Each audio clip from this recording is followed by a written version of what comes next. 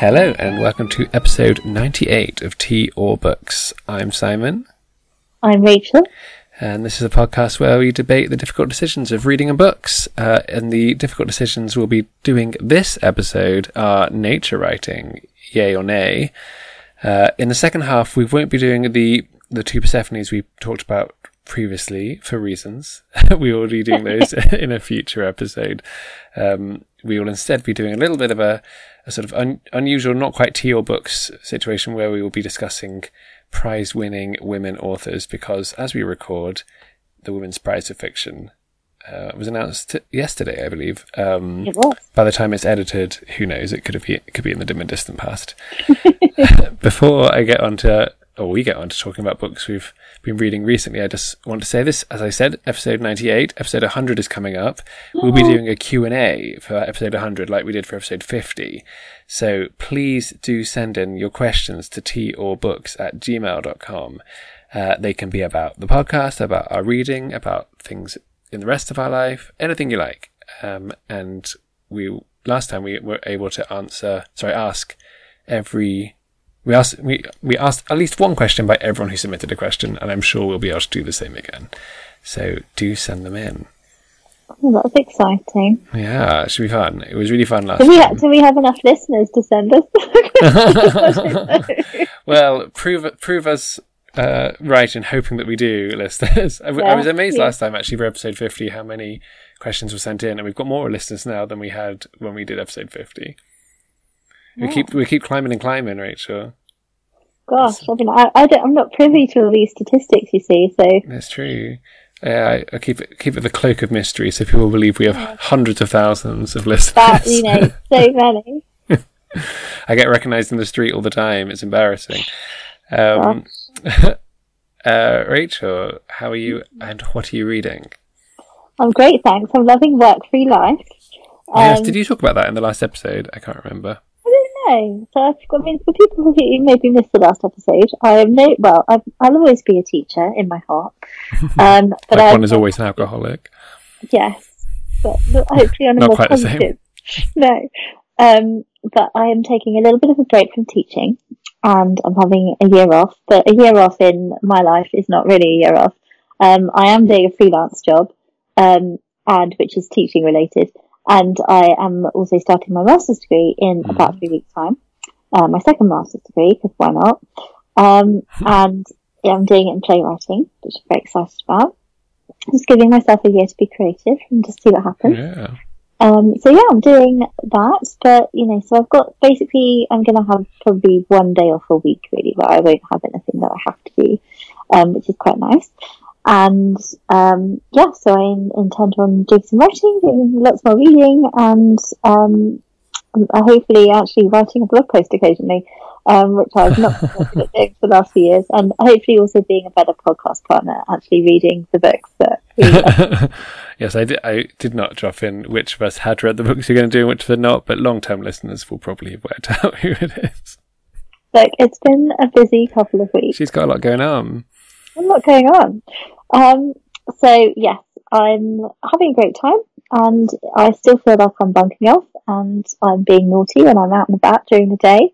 It's really interesting, actually, how, I've worked full time for, the last 15 years, since I left university, and it's just interesting to see what happens when normally I'm at work all day, like I'm in a building, I'm not out and about on the street, and it's just interesting to see the types of people that you see and the types of conversations that you hear, and the interactions that are around you that normally I just don't see, I'm not witness to, and it's really interesting. It's kind of, sometimes I just want to sit on a bench. I've sat on a bench actually the last couple of times I've been out and just watched what's happening around me and seeing different demographics of people that I don't normally interact a lot with, and it's really interesting. It's interesting, and it's so nice to have the time to just be an observer, rather than always rushing everywhere.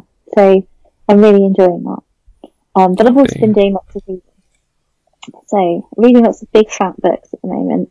So I've just finished National Provincial by Lettuce Keeper, which is one of the most recent Persephones, I think. I bought it actually on the very last day being open in London. It was my souvenir purchase. Oh, nice. Just because they've moved to Bath, haven't they? Because they've moved to Bath, and I was a bit daunted at the thought of beginning it. And I actually never finished Letters Keeper's other Persephone book, which is The New House. I don't know why I didn't like it. It just didn't appeal to me at the time. And so I was a bit worried this wouldn't be my cup of tea. But it's very much a South Riding-esque book. It's set in Yorkshire, and it's a big sweeping saga, very political as well, looking at the Conservative versus Labour battle in the city in Yorkshire. But it's wonderful, and it's told through the eyes of female protagonists mainly. And I really enjoyed it, and the pages flew by.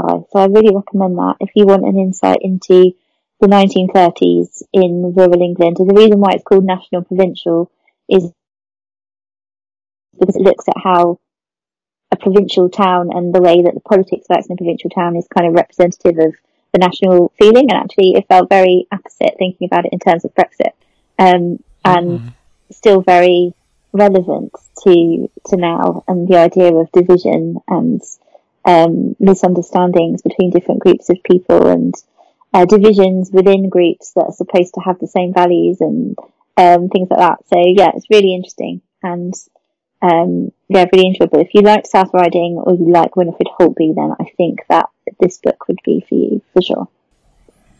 Yeah, I have not read South Riding, or indeed National Provincial, and it was only as you described it that I realised that I've been confusing it with, is it National Velvet? Yeah, who wrote that? E begins with E. Enid Bagnall. That's it. Yeah, so I kept expecting you to talk about horses, and they didn't come up. Yeah. So. No, I'm not a horsey reader. One of the books I'm currently reading does have a horse on the cover, and I've yet to work out why, which is Specimen Days by Michael Cunningham. And I know that I know you love The Hours. I don't know if you've read anything else by him. But I've read 4 or 5 of his novels now, and he's one of my favourite writers, certainly one of my favourite living writers. Specimen Days was published, 10 years ago maybe, and maybe not, but it's not new. It's quite different from his other things in that it's, well, in some ways it's similar to The Hours in that it's split in 3 sections, but rather than like The Hours where they all interweave, these are in 3 separate sections. I've just finished the first one, which is set in 19th century New York, about a guy who works, or a child who works in a metalworks, whose brother recently died there. And apparently the next 2 sections have the same characters, but in different lives, if that makes sense. Oh, okay, interesting. Yeah, so I as I say, I've only read the first section, so I haven't seen how it works, but I flicked forward and saw the same names, so I guess they take the idea of that person and what would it be like if they had different relationships to each other in a different time and possibly a different country. And I do know that I can't remember where the middle one is set, but the final section is set after an alien invasion. So very much not my comfort zone in terms of theme, but I trust Michael Cunningham, and the first section is really beautiful. Really beautifully written, and his way with prose is just extraordinary. It does rely a lot on knowing Walt Whitman, and I don't know any Walt Whitman, so that there's a character who basically speaks in Walt Whitman quotes, which took me a while to work out what was going on. I think you have to be American to know Walt Whitman well, because it's not really something you study here. No, and I'd heard of him obviously, but from the excerpts there, it's not at all what I thought he'd be like. I guess I thought he'd be more sort of, I don't know, Longfellow-esque or sort of like sort of poetry, and it's very much not that. So, but yeah, I'm really enjoying it. There is a white horse on the cover that has not been relevant in section 1, may become relevant in sections 2 or 3. Maybe the aliens bring him. Maybe they do. Maybe he is the alien. Maybe he is. In horse form. Could you imagine? It's just my way of getting in through a side entrance, the birds versus horses episode that everyone's crying out for. I should say that not one person has been in touch to say that they want us to do it. So. Unsurprisingly. Yeah, I know. Apparently it wasn't the crowd pleaser I thought it would be. What else have you been reading lately? I've just started The Little Friend by Donna Tartt. So I love Donna Tartt with the pattern. I love the fact that it takes her 10 years to write a book. I'm like, that's dedication to the craft. The Secret History is one of my favourite novels, and I also really liked The Goldfinch. Not as much as I loved The Secret History, but and I've never read this, which is her second novel, largely because lots of people say it's not very good. But then wasn't super well received, was it? No, but my thought is, even an average book by Donna Tartt is a better book than what most other people can write. Therefore, I think probably people were just disappointed it wasn't, as amazing as Secret History, but I still think it's probably amazing. I've read the first sort of 50 pages and I think it's pretty brilliant so far. Oh, okay. Yeah, so I'm really looking forward to it. I mean, it's another 600-page book, so I'm going to be but I'm really looking forward to getting into it. And it's set in Mississippi, and it's all very dark and hot and sultry, and it just feels appropriate for these stormy September days we're having. Yeah. What about you? Anything else to recommend? Yeah, well, I've just recently finished White Spines by Nicholas Royal, which I really enjoyed. And actually, just before we started recording, we were talking about Scoof books, and there's quite a lot of Scoof books in it. It's non-fiction. It's about his obsession with collecting Picador books, hence the White Spines, which they published, I think, between the 70s and the 90s, looking like that, which is an era of literature that I know very little about. And indeed, most of the names he mentioned weren't authors that I'd read, often weren't authors I'd heard of, although he does seem to be, in some ways, more of a collector than a reader. He buys up these in Picador books, even if he has no intention of reading them. And while I acknowledge that I buy books faster than I read them, in my head, I'm going to read them all, even if mathematically I know that's unlikely to be true. But I really enjoyed it. It's quite quirky. It goes all over the place after that. It's sort of, he goes on lots of tangents, and he's a really engaging person to spend time with. There's a whole section on authors who have the same name, because there is another Nicholas Royal writer, and I indeed got them confused because I once tried to read Quilt by the other Nicholas Royal, a novel which was completely unreadable. And he also wrote, the other one also wrote something about the uncanny that I read during my DPhil, but which also I found appalling. But this Nicholas Royal, I'm a big fan of. Wow. And indeed, I had a similar experience myself when I read Simon Thomas's memoir about his wife dying last year. It was very disconcerting reading a book with my name as the author. Yes. Yeah. I don't think there are many people in the world with my name, so... No, you're probably safe on that front. I think most of them are in Norfolk, so not in my neck of the woods. Yeah, there's a lot of Simon Thomases in the world. It's very hard to get an email address. And a book I'm currently reading is The Warning Bell by Lynn Reid Banks. You love your Lynn Reid Banks. Well, I know we have very, very different opinions of The L-Shaped Room. I'm still hoping we'll do a proper episode on it at some point, but one of my favourite books. And I read a few others by her when I was maybe 18, 19, and I haven't read anything by her for a long time other than rereading The L-Shaped Room and its sequels every now and then. But I bought this probably when I was about 18.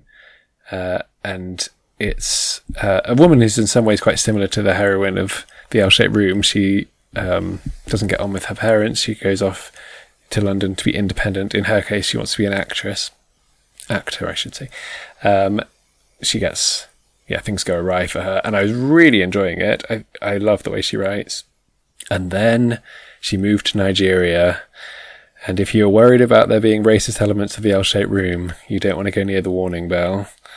It was, and the thing, I think we maybe disagreed on this, but in The L-Shaped Room, I felt like Jane started off being racist, learned that she was wrong to be racist. In this novel, it seems just like the narrator is racist. It's not really a character thing. So, it's been quite uncomfortable. But she's moved back from Nigeria now, so I'm hoping it will stop. Right. Interesting. Yeah, most of her novels end up with people moving to kibbutzes. I don't know what the plural of kibbutz is, but Lynn Reid Banks herself moved to kibbutz. Did she? Yeah, so maybe that'll come. I've still got half the novel left, but maybe we shall move to Wicked Books later. Anyway. I feel like I should try again. I mean, I did love. I'm just trying to think of what the books by her. The Indian in the Cupboard. Yes, which I loved as a child. I assume is not called The Indian in the Cupboard anymore. The Native American in the Cupboard, perhaps.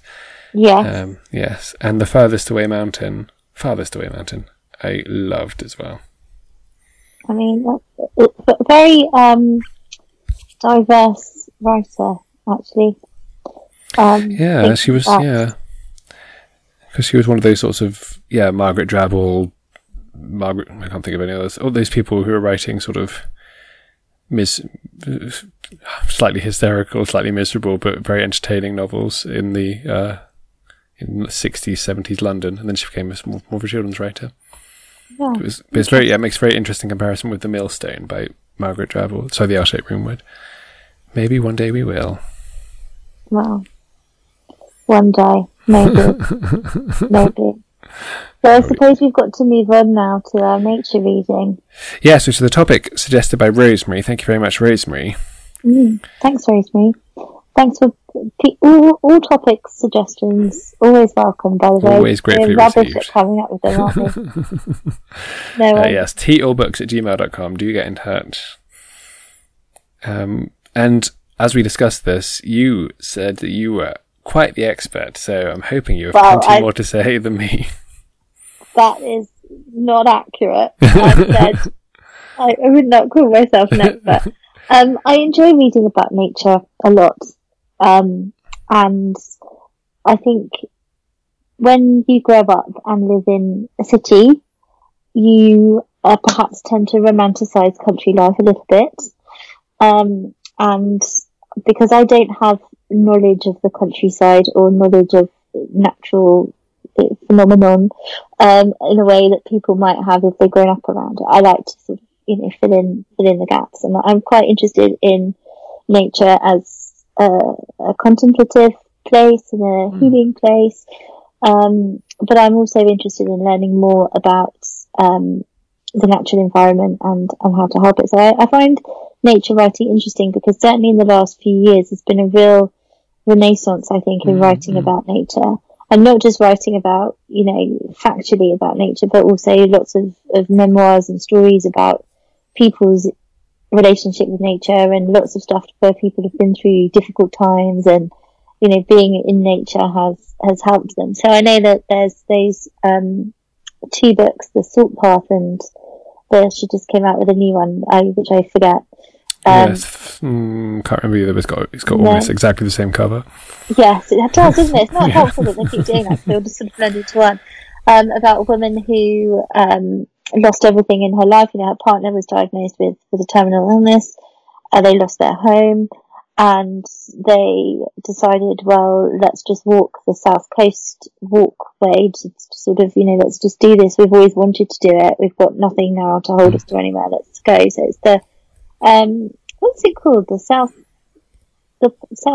Southwest Coast Path or something? Oh yeah, what is it called? My dad walked quite a lot of it the other year. Yeah, I don't know, South Coast Path. I don't know. Yeah. What's her name? Ray something? Ray Wynn, I want to say. That sounds about right. Something about that. Anyway, you'll look it up and put it in the thing, won't you? I will, yeah. And so the Southwest Coast Path, for people who don't know, and we could be calling it by the wrong name, but people will know what I mean.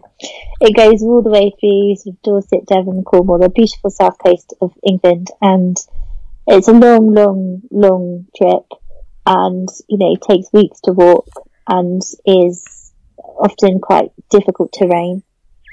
And reading books like that, where people, it's a bit like that, the film with Reese Witherspoon, Wild, it's called, where she walks through the Appalachian. Isn't it? Yeah, it's a book as well. She does do the Appalachian Trail. Is that what she? I've not seen it actually. Well, she does one of the trails in America. Of which there are a multitude, much more so than in the UK. I would imagine. I feel like it's the Appalachian Trail, but I could be wrong. So somebody please feel free to correct me. And I find those sorts of books where people kind of absent themselves from all of the noise that goes on in the world, and they kind of come back to nature and they realise what's important. And I think there's lots of books about that now. Seems to be a real appetite for people to read them. Lots of books to do with also farming, to do with, working on the land or living on the land, living, off grid and things like that. So those sorts of books really appeal to me, and I've really enjoyed reading quite a few of them actually. And can you think of others that you've read? Yeah, I really enjoyed. Oh gosh, I can't remember names of anything. I've stopped working for a few weeks and my brain atrophies. I really enjoyed H is for Hawk, which is was very popular a few years ago. Yeah, Helen MacDonald. Oh well, Rachel, you seem to be wanting me talk about birds. Maybe compare them to horses. Stop.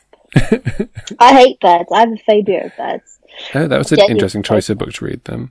Well, because it's really a book about grief, isn't it? And I haven't read it, but yes. Oh, right. Well, yeah, I mean, it's a book about grief. She decides to train this hawk, in the wake of losing her father. And because her father loved hawks, I think that's the connection, if I remember right. And she writes about T.H. White's The Goshawk in it, doesn't she, as well? Yeah. And I think, potentially that was her father's favourite book, I think. Because I read Pilgrim Hawk by Glenway Westcott at the time when a lot of people were reading H is for Hawk, and it was interesting how hawks were ever at the moment, which is a fascinating novel about how a hawk basically breaks up a marriage. But oh, right. That's interesting. Not a nature book. No, well, no. But, I mean, that, again, was a wonderful exploration of how, interacting with animals and nature can help you to get out with yourself and give you, I suppose, a different perspective on things. Because I think one of the things that makes modern life so challenging is that we are cut off from nature and we're cut off from the rhythm of the seasons and the natural rhythm of the seasons and the changing times of the year. We can eat food, whatever food we like, whenever we want. We artificially heat our homes, all those sorts of things, and so you do get cut off from that. And I think that's a real, I see it all the time whenever I go into bookshops. There's always loads and loads and loads of books being advertised about this. It's obviously picking up on something. And beautiful cover designs. People, really, the ones they always seem to have tables of really lovely looking books.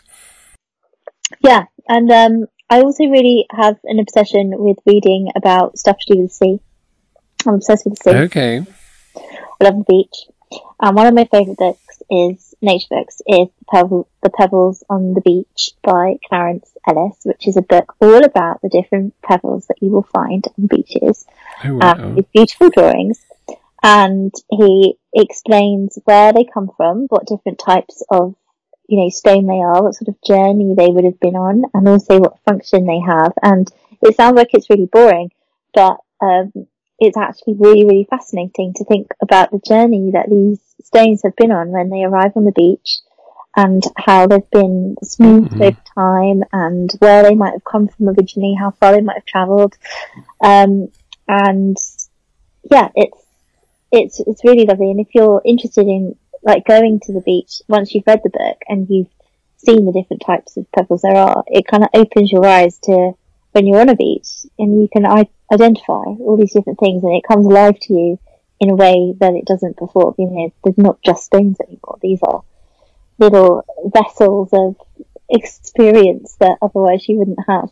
And I also love books about trees. I'm obsessed with trees. And there's a wonderful book called The Hidden Life of Trees, which explains all of the processes that are happening inside the tree. Oh my gosh. Yeah. So how the bark is formed, how the tree is sort of drinking inside, what happens when birds nest in it, all that sort of thing. It's wonderful. Some people believe that they can hear the trees talking, all the tree hugging. Judi Dench believes that, yeah. Good old Judy. I watched the documentary of Judi Dench and trees. Oh, did she? Which sounded like it was made up by some satirist, but it was actually a genuine thing shown at Christmas a couple of years ago. Oh, I mean, there's this forest bathing, very popular in Japan apparently. where you go and, you just go and sit in a forest and you allow yourself to just kind of be immersed in the greenery, and they call it forest bathing. There's actually there's a term for it. I can't remember what it is. Mm-hmm. So yeah, books like that I really enjoy. Right, shall I jump in for respond to some of those things, because I'm making some notes. I've got The Salt Path borrowed from a friend that I've not read, but I read The Electricity of Every Living Thing by Catherine May, that I think probably suffered by coming out at the same time, and The Salt Path was much more popular. But it's basically a very similar thing, in that she decides to walk the Southwest Coast Path as a way of coming to terms with being diagnosed with autism as an adult. Oh, how interesting. Yeah, and she does lots of camping and things. She's got a husband and at least one child, possibly more, who sometimes come and sometimes don't. But it was, as you say, with many of those books, interesting how she merged observing nature and spending time with nothing to do, or no plan other than just going forward in nature, to deal with something that she was finding difficult. And I think I'm much less well read in this area than you, but it does seem to me that you get fewer straightforward nature books of people just going and observing and writing about nature, and it does seem to be more tied up with the personal and with, I mean, I know it's a very overdone term of like people's journeys, emotional journeys, but I think that is what is happening in many types of non-fiction writing now. Narrative non-fiction does seem to have taken over, which I think is great, because I love it. And a similar one is, in some ways, is Bleaker House by Nell Stevens. Do you know that? Yes, I've heard of it. I've not read it, but I know. Yeah, it's sort of incidentally, I guess, about nature. But Nell Stevens moves to Bleaker, which is one of the Falkland Islands, to write a novel, and instead ends up writing this book. But there's only, for half the year, there's nobody on the island. Half the year, there's one other couple on the island. So there's a lot about the natural environment, because she is literally isolated in this place with. I think I'd go mad if that was. Yeah, and I think she did a bit, but less than you might imagine. So I think that was wonderful. And when you were talking about H is for Hawks, I haven't read that, but it did remind me of Ring of Bright Water by Gavin Maxwell, which similarly, I guess, is about communing with a specific animal.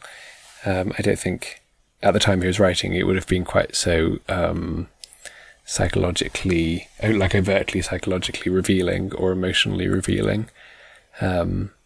But the subtext is definitely there. I don't know if you've read that, but no, I haven't. And I enjoyed it. I think it's interesting what you say about the sort of confessional writing and nature, because I think for most people, if you read a book about nature or you read a book about animals, if you don't have the knowledge to access, like, you don't necessarily want to read something that's going to go into minute detail about, scientific processes or, natural phenomenon or like that requires knowledge and understanding that you might not have, for example. And I think these sorts of more confessional books that have become popular are really making reading about nature and finding out more about nature accessible to people who, like me, who don't have the knowledge to be able to understand it in more depth. And I should say, like, I grew up in villages. I live in a village now. I don't have any knowledge about nature. It's very, very important to me to be near nature, and I'm so happy that I am now. But I sort of enjoy it with the ignorance that one might, one doesn't know everything scientifically about one's friends, but it doesn't make a difference to how you feel about them. So I can't really tell trees apart. I can't identify birds. My neighbour often asks me if I've seen a insert word here, and I have to try and work out if she's talking about a flower or a bird or a butterfly. And I tend just to say yes now because it's easiest.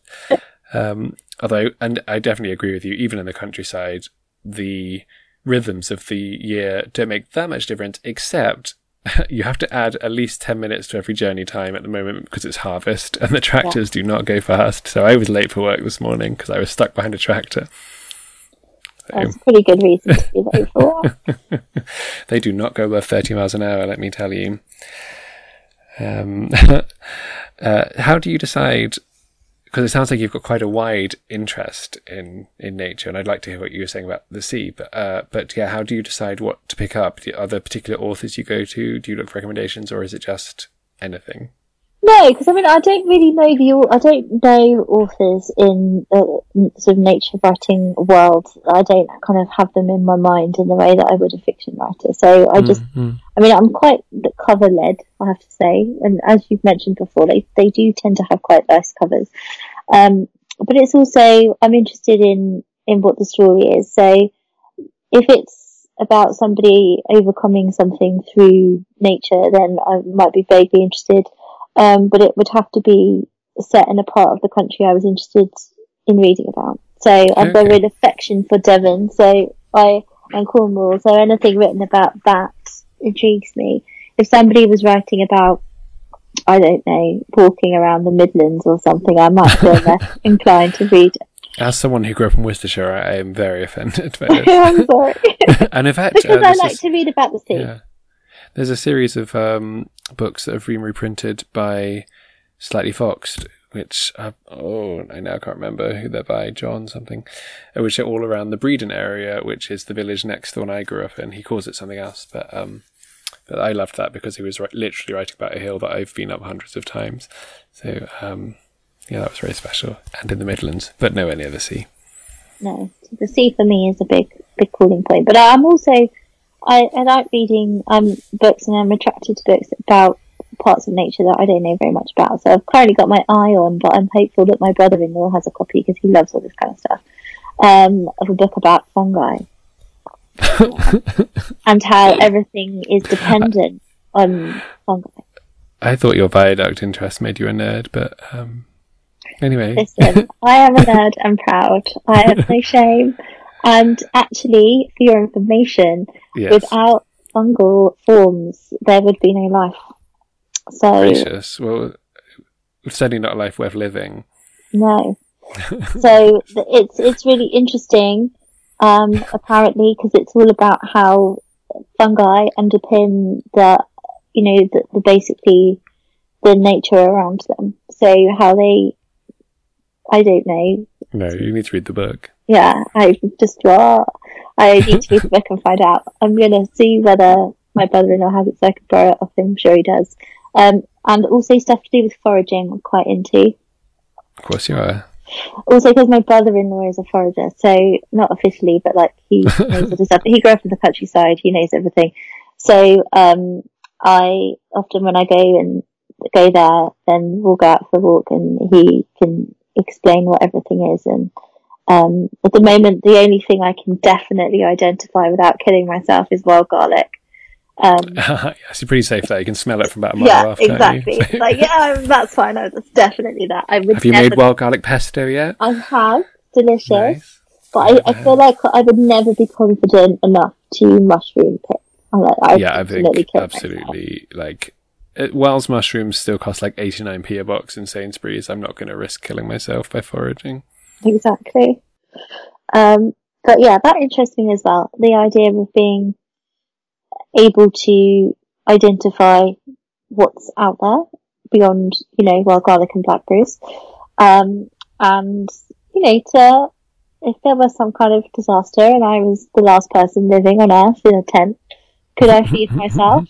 At the moment, no. But if I read a book about foraging, I'd like to feel like it. So it's good. So it sounds like you're quite attracted to both the very sort of fact-heavy or like fact-forward books, and also the more narrative-driven ones. Yeah, I mean, I'm not fussy, really. Because I think I'm definitely not very interested in the ones that are mostly factual or mostly informative, and I'm much more interested in the ones that are about people's emotional reaction to the countryside, or even if it's not. I was thinking when we did Adrian Bell's books a while ago, then he's very practical, so it's not just an emotional thing. But I think for me, it's always going to be humans being the most interesting part of nature, and the focus being on the human interacting with nature is great. But I'm still probably more interested in the human response, maybe. Which is fair enough. It's a way of thinking, isn't it? Because I mean, as some of these books, particularly the ones that were more observational, as we've talked about many times on the podcast, don't have a visual reading brain. So if it's a book that's just describing what things look like, then it's useless to me. So I'm much more there about describing how it affects the person observing. Well, that's fair enough, I think. I mean, that's my preference as well, really, but I do still like finding out things. Yeah. The most recent book I got was an Encyclopedia of British Spiders, which is unexpected for anyone who knows me, because I am very arachnophobic, but I'm also in the middle of cognitive behavioural therapy to stop being arachnophobic. Part of it was getting this book. Exciting. Yeah, I'm getting there. I can't believe I'm looking at pictures of them, because I would never have believed I'd ever be able to do that. So, really? You're that frightened of them? Oh, I couldn't say the word spider until a couple months ago, so apologies if we have any listeners who don't like the word. But what happened if one came into your house? What would you do? Hyperventilate, and then eventually I guess I'd try and kill it, and then I'd drink a lot of wine. So, not really a helpful way of dealing with life. But getting a cat was very useful for not having to deal with it. Oh, yeah. So he tended to deal with them for me. Wow. But yeah, I don't know if I'll keep this book, but it's a book I never thought I'd buy, and I can't honestly recommend. I've not read anything in it yet, but it's also got lots of facts if I wanted to learn those at some point. Opening the book and sort of looking at it for 2 minutes whilst hyperventilating. But well, no, I'm not hyperventilating. But it's not something I enjoy doing. But it's helpful. And it's good to know your enemy, right? Exactly. I heartily recommend cognitive behavioural therapy to anyone, particularly if you're in the UK and it's free. It's very good. I'm good that it's free. Maybe I should do it for my fear of birds. Normally I'd just squeal and run away. I'll put you in touch with my guy. Right. So, nature writing, yes or no? Yes, from me. And it's one of those ones where if one were to look at my list of books I've read in the past 10 years, it would look like I would say no. But I think it's only because, as you were saying, I just feel so ignorant about what is in front of me on a nature writing table and what sort of books will suit me and which won't, that I just really don't get any further than that. But I'm going to say yes, because the spirit is willing and the flesh is weak. There we are. Rosemary is really holding this podcast together because she's also given us a question for the middle section. Thanks, Rosemary. Yeah, which is our favourite Marghanita Laski book? Oh, do you know what? That's a bit of a coincidence, because I went to the theatre this afternoon with a friend, because I can do that. And she said, oh, I've just ordered Marghanita Laski's The Village to read. And I said, well, you should have said, because I've just learned my copy. But then we were talking, and she said, I bought it because I loved Little Boy Lost so much, which I recommended to her. And yes, so it's interesting. I think a lot of people tend to come to Marghanita Laski through Little Boy Lost first, don't they? And then they sort of move on to the others. I mean, Little Boy Lost is amazing and heartbreaking and wonderful. But all of her novels are so different to one another. That's something really that I find so interesting about her as a novelist, that every book is nothing like the one you've read before, and no indication of what to expect, basically. It's going to be hard. My favourite. Do you say what yours is, Claire? Well, I say we've done quite a few of them in different episodes. I don't think we've ever done two against each other, but we have done Little Boy Lost, and I think we've done The Victorian Chaise Long. We've done The Village, possibly some others. Yeah. To Bed with Grand Music, maybe. I don't know. We've done a lot. And I think my favourite, and you're right, they're all so different. My favourite, I think, is The Village. It's because, I mean, it's exactly my sort of thing, looking at a village community and the different echelons and how they interact. It's set just after, oh, no, thank you, Pussycat. Let's get you out of the way. Set just after the Second World War. In fact, it opens with the last sort of, is it fire watching or yeah, there's a I guess upper middle class lady and maybe lower middle class / working class lady who have both been in the volunteering together, and they realise it's not only the last time they'll be doing that, but probably the last time they'll be able to meet as equals. And it's all the stuff I love, like, class and gender in a small community, and she does it so well. Victorian Chaise Long, very high up there, but I think The Village snares it for me. Gosh, I think for me, I really love To Bed with Grand Music, actually. I think it's very thought-provoking and very well written, and a very different view of life during World War II, with somebody who's not remotely patriotic, and uses the war as an opportunity to basically please herself. Yes, quite. But I think for me, I would have to go with Little Boy Lost, because I think it's one of the most heartbreaking and beautiful books I've ever read. There we go. Yeah. Short segment, but hopefully, I don't know how many you've read, Rosemary, but maybe some guidance there. But I haven't read any that I didn't like. I think I've read all of her books, actually. Yes, I think I might have done as well. Yes, because Tory Heaven, I've read that, and Love on the Supertax. Yeah, I've read that too. I can't think of any others, so maybe we've done more. Maybe we've done it. Lasky complete us. Well, in the final section, Rachel, do you want to explain your idea? Yes. So, because I haven't had time to reread the books we were planning on it today, I suggested to Simon, as it is the week of the Women's Prize, we could each of us choose our favourite prize-winning book by a female author, and then Simon suggested, why don't we choose our favourite 3 books by a prize-winning author, and I said, okay. So that's what we're doing. And Simon has said he's going to attempt to do 3 books from 3 different prizes. Yeah. I don't know whether I will be as successful in being as diverse as that, but I'll let you start, as you've got your ideas ready, probably. I have, and I should confess, they're not actually my 3 favourite prize-winning women authored books, but they're 3 books I really like who've won prizes. And I'll start with perhaps my most predictable one, because it is Women's Prize for Fiction. I'll start with one that won that in 2009, which was Home by Marilyn Robinson.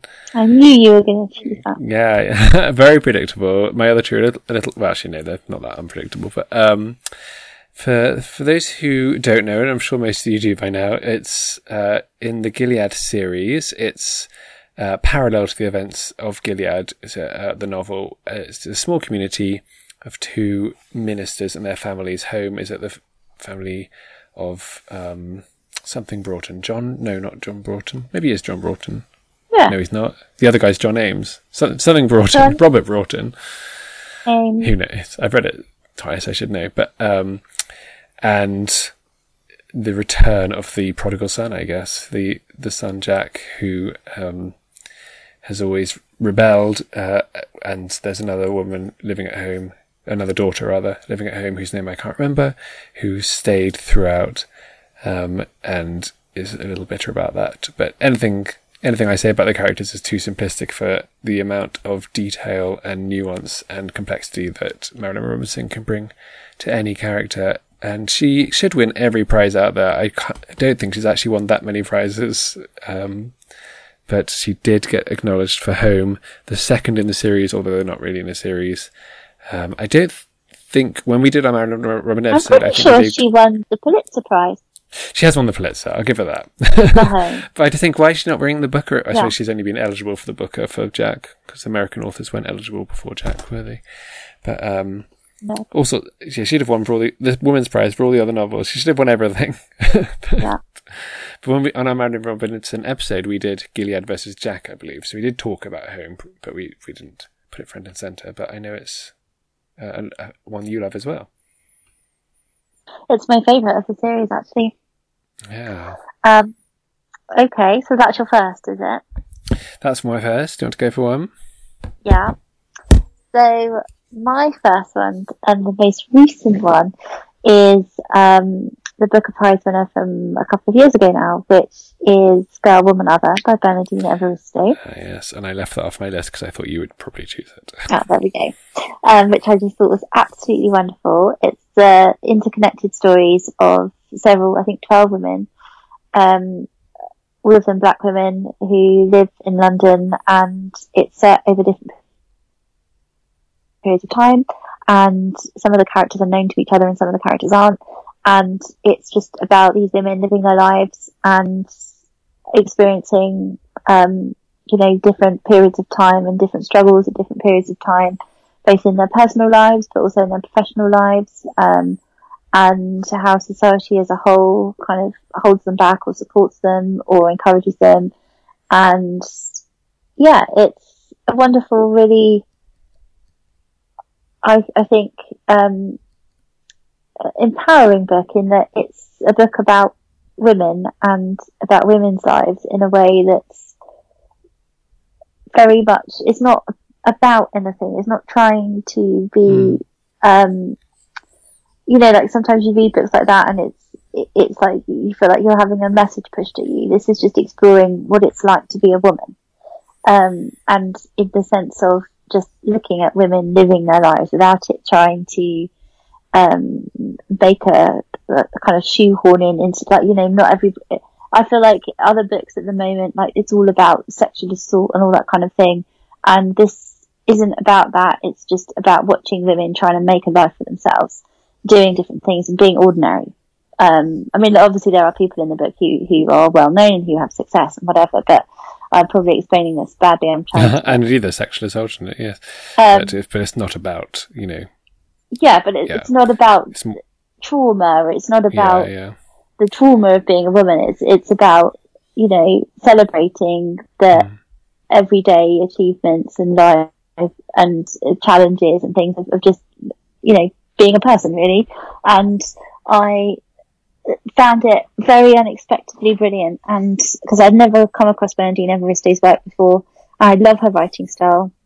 It's so kind of almost poetic, and yeah, just I thought it was an absolutely brilliant book that also made me see the world in a different way, and I think you can't ask for much more than that from the book. Yeah, and yeah, we did an episode on it a few episodes ago, didn't we? Maybe 10 episodes ago or something. I should say before someone emails us, the women are not, or the characters are not all black and not all women, but it is almost all black women. Oh, did they not? I must there's remember that. one white woman and one non-binary black person. Oh, right. Okay, sorry. It's been a while since I've read it. Yeah. And I think when we discussed it, you hadn't read any others of hers, but we're thinking of going and getting some others. I don't know if you did read any more by her. Yeah, I haven't got around to it yet, but it will happen. Yeah. Yeah. And it's one where I read... It's late. It's the one where I read I listened to the audiobook, so I didn't, know about all the form of how it's laid out like poetry. It's sort of blank verse. Yeah. I also think it's wonderful for that. Oh, sorry. No, you keep going. Go. I was just going to say, I think it's also really wonderful to have a book by a black writer about black women, that is a book that's mainstream and had so much success, because I feel like normally, I think books about the black lived experience can be marginalised often, and as Bernardine Evaristo herself said, she's the first black woman to win a prize, and in 2020, was it 2019, 2020? I can't remember. 2019, I think. 2019, yeah, and even then she had to share the prize with Margaret Atwood. Boo. Which is not booing Margaret Atwood, booing the judges there. Yes, I just thought that was a totally inappropriate decision, but it's, I think for somebody like me who I don't read massively outside of my own experiences sometimes, and I am aware of that, and for me it was a really wonderful opportunity to read about people whose lives have been different to mine because of and for me, I think a lot of my friends and who read it said the same, and they felt like, oh, actually, this is something I need to read more of. And I think Bernardine Evaristo's done a great job in, making books that, would otherwise have been marginalised come more to the fore. And I think all of her backlist has been republished and put into different, matching covers and whatever now. So her work is more accessible. Yeah, and I think she is the editor of a series from a publisher as well that I don't know which publisher it is, but she's been choosing books, I think mostly by black women, to come back into print.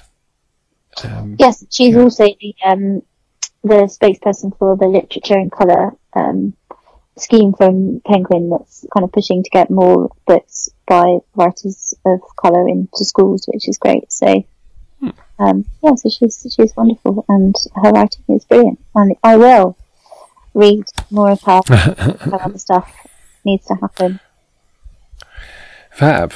Well, my second one, I've gone from an author you love to one I know you don't like, with the James Tate Black Memorial Prize of 1955, Mother and Son by Ivy Compton Burnett. Oh. And I love the James Tate Black Memorial Prize list. I think it's so it goes back to the 20s, I think, or late 10s maybe. A really interesting list. Not that many women writers winning it in the first years, but that probably says more about the judges than it does about the literature being produced. Mother and Son was the first Ivy Compton Burnett novel I read, and she has ever since been one of my favourite writers. I don't remember actually a lot about the plot of this book, but the plot is never particularly important in an Ivy Compton Burnett novel, although she would disagree with that. She thought she did wonderful plots. It's mostly the very eccentric style. It's always all dialogue. It's always people arguing about things for pages and pages in the sort of language people would never actually use, and then quietly someone gets murdered, or there's incest, or something that's in any other novelist's hands would be the focal point of the scene is sort of tidied away in a corner. The thing I really remember about Mother and Son is that there was a wonderful cat in it. Oh. So, that would be the thing that you would remember. It was. Because cats in fiction are often misunderstood, not done correctly. If someone can write a cat well, then I'm in. I mean, anything you want to say? No, don't. Great. My second choice is another Booker Prize winner from 1987, I think, which is Moon Tiger by Penelope Lively. Which I don't know if you read it.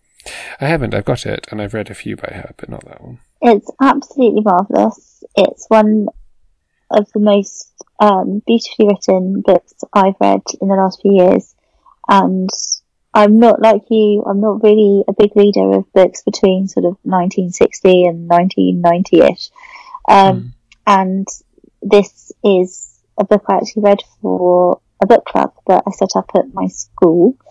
I chose that, so that's the club that I can get along on board with.